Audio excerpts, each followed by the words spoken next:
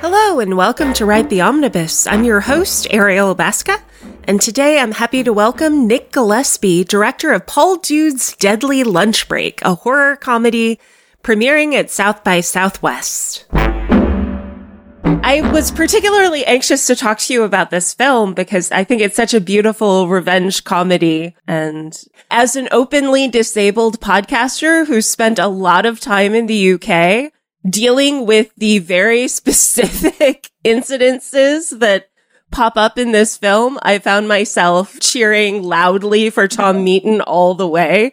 So I was hoping we could kind of dive into that a little bit, if that's okay. That's fine. Yeah, I'm glad that you liked the film. I absolutely loved it. I think it's quite wonderful that you've created a horror comedy that's balanced so beautifully between the real and the surreal within the elements. How did you find you were able to balance that? The balance is a tricky thing, and we've walked a bit of a tightrope, I think, in trying to get that right. And I think it's a very heightened world that this all takes place in. And I approached the characters as if they were a version of themselves on social media, so that if each character had their own social media page, what would they want the world to see? How would they want the world to see themselves? So everyone's a bit heightened in that sense. I guess I like social media, but the kind of reality of it being a low budget UK based British film, it was shot quite quickly. You know, I've shot a lot of handheld work with the cameras. We use a variety of different formats that, you know, mobile phones and GoPros and things where people would be able to kind of think, oh, that kind of looks real, rather than it all being on a big sort of techno-crane or a track and dolly and whatnot. So I was trying to balance that reality between obviously a very fictional kind of story. But then, of course, you have the representation of the very officious behavior at the train platform and certain issues in terms of disability access that are very much a problem around the world, not just in the UK. But I definitely recognized the very specific brand of it that occurs in the UK. Specifically when it comes to getting a glass of water to take a pill when you need it, trying to get up on that ramp when there is no ramp currently there. And I wondered if you had any direct interaction with that side of things, or if you had friends who did. Yeah, I mean, my uncle, who died a month before the shoot, he'd gotten quite ill and he was a wheelchair user, but wasn't always confined to a wheelchair. And, for example, when we travelled, if we ever went on an aeroplane or something, we would get sort of help from the staff at the airport, and he would be in the wheelchair. So that was my very limited experience of that. And I think, you know, in researching it a bit with Transport for London, they have a thing, it's called Turn Up and Go. As I'm told, the idea is that you turn up at the station and the staff will recognise and they will help you, or they will help your family, and yeah, I mean, interesting that you're shaking your head. So I think, you know, the character of Julie Dude is in her older years, in her autumn years, and she's cared for by Paul Dude, who's a very loving son and dreams of going to be he thinks if he's a famous pop star, he can pay for a better life for them. But she does use a wheelchair. It was always written that way. And I suppose, you know, I'm no expert on it, but I travel around London a lot, and I know there's a lot of places with step-free access, places not. When you visited London, you say, where did you? Oh, no, like I go to London literally every year. I used to live in Cambridge, and so I've spent a lot of time there, and there's very little step-free access on the tube. That's truly, truly step-free. In America, we have the ADA, the Americans with Disabilities Act, that says that we have to provide certain accommodations. And even within those, they're not enforced, but at least there's something. But in the UK, I find that nobody's particularly willing to go above and beyond. And it's sort of like that letter of the law officious behavior that you get. Well, you need to call this number, and I'm going to go stand over here while you call me. And I mean, that was very recognizable. Yeah. I mean, we didn't want that.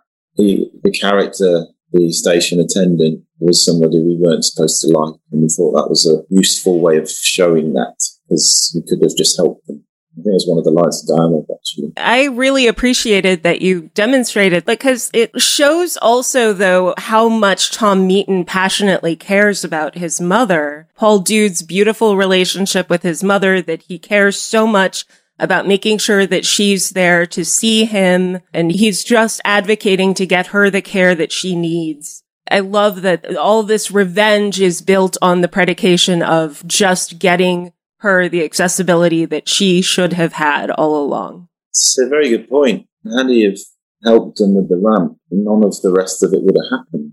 Yeah. So it's a very, very, very valid point that you've made. It's the same thing in reality, though, too, I think. There's so much that we don't necessarily know about that happens because we deny people accessibility, so. And what would make it better? How do you change that, do you think, aside from approaching the government and trying to get them to do something about it? Because for me, I mean, I'm not super aware of this. We've got a friend, my girlfriend's friend, Clive Bennell, is an actor he became paralysed and he's a wheelchair. She was telling me an example recently, actually. They went to a theatre show when we were allowed to, a year or two ago. And he was at the theatre, loving the show, and he wanted to use the restroom and go and use the toilet. So he made his way, got to the toilet, right? And it's all fine to this point, disabled access, and needs to get the key from reception, which, okay. Now, in order to get to reception, you had to go up the stairs. Yeah. That was a story that I heard. But that's very typical, and yeah, not just in the UK. There are lots of examples of sort of gatekeeping that access to handicap facilities or disabled facilities that are, unfortunately, there are reasons why there is such a structure around protecting it so that people can't just go up and easily ask for things. The problem is that we have a system that's built on the expectation that everyone's going to break the honor code. Everybody's going to try to abuse the system, and therefore we have to make it as hard as possible for people to actually use the system, for whom it's hard to even just be there in the first place. Like, if I want to go to a West End show, it's always going to be hard for me to just get up those stairs if I happen to be sitting in the gods because I can't afford a stall seat.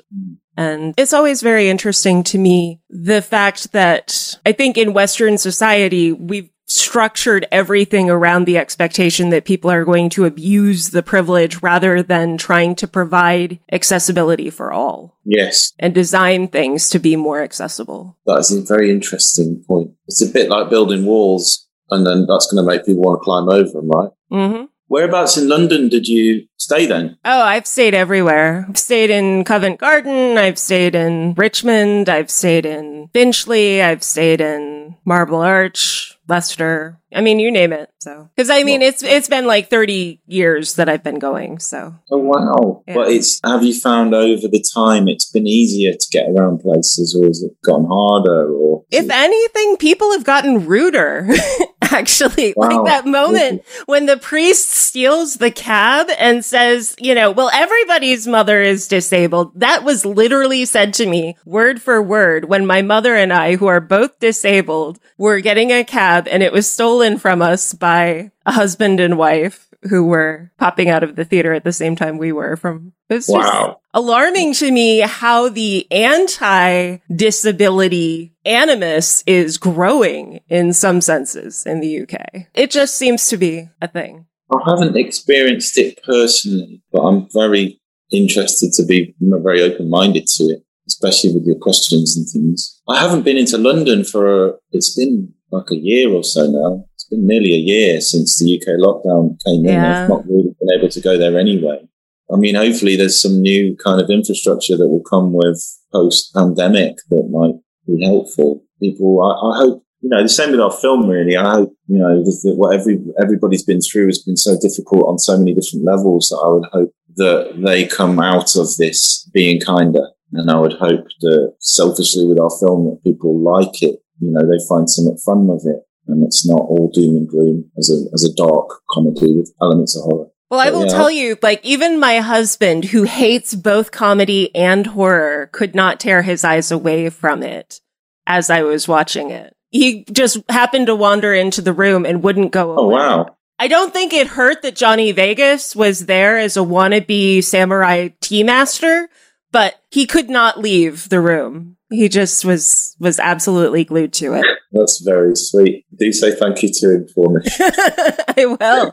But I do think there is something in this pandemic. People really, really want fun content, fun, joyful content. Horror movies and comedies are the things that are doing it for a lot of people right now. And you're hitting the sweet spot between the two. I do hope so. Yeah. I mean, when we wrote the film and when we made the film, it was shot in 2019, and just before Christmas we wrapped, so October, November, and we shot it then. And our edit was kind of shut down in March. UK lockdown came in March last year. Mm-hmm. We could never have predicted as filmmakers with our hopes and dreams of what would happen. Yeah. And we carried on. The film has come at a time, yes, I've said this earlier, I'm not a doctor, I'm not a nurse, I'm not saving lives, but my work is important to me, and I feel very lucky to have been able to continue and get the film made. But it was never made with the intention of it hopefully being something fun that people can find at the sort of, hopefully, the mid or tail end of the global pandemic. But here we are, and, I hope so. I really do. I mean, I love films. I really love films, and I've watched a lot during lockdown. That's one thing that has kept my head above water is been able to watch things and enjoy music and art and things like that. And obviously, the industry is forever developing and changing. And I think streaming giants like Netflix, for example, there's a lot of content. There's a lot of stuff on the internet. You can kind of reach for any nostalgic fun memory of the movie, and you can find it hopefully, and you can watch it on demand. That's true. What's great, I can't wait to get back to cinema. I can't wait to go to a gig. Yeah. I can't wait to go to the theatre again, and places that a lot of places haven't been able to survive. And break away from American YouTube influencers, I'm assuming, as well. I've got a thing again. Jack Tat. Yeah, Jack Tat. Kevin Bishop is a wonderfully talented character actor. Yeah, he is. He made that real. He's from the UK, actually. He's actually I could tell, but yeah, I've seen him in other things. Oh, right, okay, yes. Elsewhere. He's done a lot of stuff. Yeah, I mean, it's great. Honestly, I'm so thrilled to sit here feeling so privileged as an independent. I've directed a film and it's playing at South by Southwest. And I'm really happy because talking about, touching on the pandemic, there are good things, and this is one of them. And I think we're not all there together. You and I might have met for a coffee or something there and done the same interview. There'll be another time, I think, when that will happen again. But it's great that the industry is adaptable. Yeah. And films can be shown, because aside from my own selfish needs to be in a room full of people who love movies, it's about the film now, and it's about them watching it. And I'll tell you, for me, from my disability side of things, it's actually far easier for me to be in many spaces at once in the pandemic than it would be physically in Austin. So it makes it much simpler. Because I was just at the Berlinale, and before that at Rotterdam, and all these places that I wouldn't physically be able to travel to without a great personal health cost. Yes. Well, I mean, so you get to go to lots more festivals, virtual festivals. Yeah. And it's wonderful. And it creates this kind of access that's exciting, but I also crave the in-person excitement as well. So I desperately miss that. I really do. I think we'll get back to it. I think we'll get that again. I'm really hoping so, because I think there's something very palpable in the live experience of getting to interact between the filmmakers, the actors, the audience, and obviously this film, because it is so much about kind of the live experience of the glitz and the glam and the fun. It would play much better, I think, if you had a whole audience hooting and hollering around you at the same time and really cheering those murders as they happen. No, I really respect that. I think it is something about being in a room with an audience, and the few times that I've been lucky enough to do it, where it's you can feel it, you can feel the audience, not just hear it. When they cheer and laugh at the right places, it's like, okay, good. So I might have to just put it on the television and have some canned laughter playing in the background.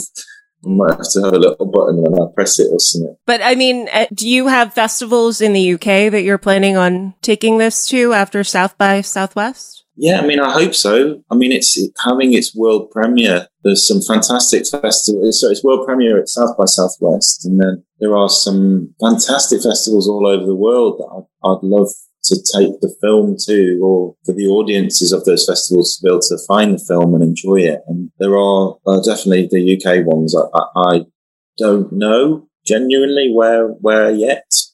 I think it will play somewhere. I really hope. And I mean, I don't know. I mean, last year, there's another film that I worked on called Delia Derbyshire, The Myths and the Legendary Tapes. Yes. I'm really excited about that one. I haven't seen it yet, but I'm really excited about it because I'm a huge Doctor Who fan. So brilliant. So I shot that film. I was the director of photography on it, and Caroline Katz, who wrote and directed it, and she's in it as well. Absolutely brilliant filmmaker. It's produced by Andy Starr. Tom Meaton's in it as well, who plays Paul Dude. So do watch that. Yes, playing South by Southwest, which is really exciting. But he played London Film Festival, that film, last year, October. Yeah. And that was all online. That was a sort of online experience. It was my first online experience of the film festival. And it was quite fun watching it come up with a little trailer at the beginning, and it had the logo of the festival, and I did feel like I was part of it. I knew I wasn't there with everyone, but at the same time, of circumstance not being able to go, I did sit at home in my comfortable clothes, and I thought, I'd love to see my friends, but I don't have to make that journey into busy central London on the train and then buy some expensive food and an expensive drink. And so I was finding positives of it. And I think it's the same here.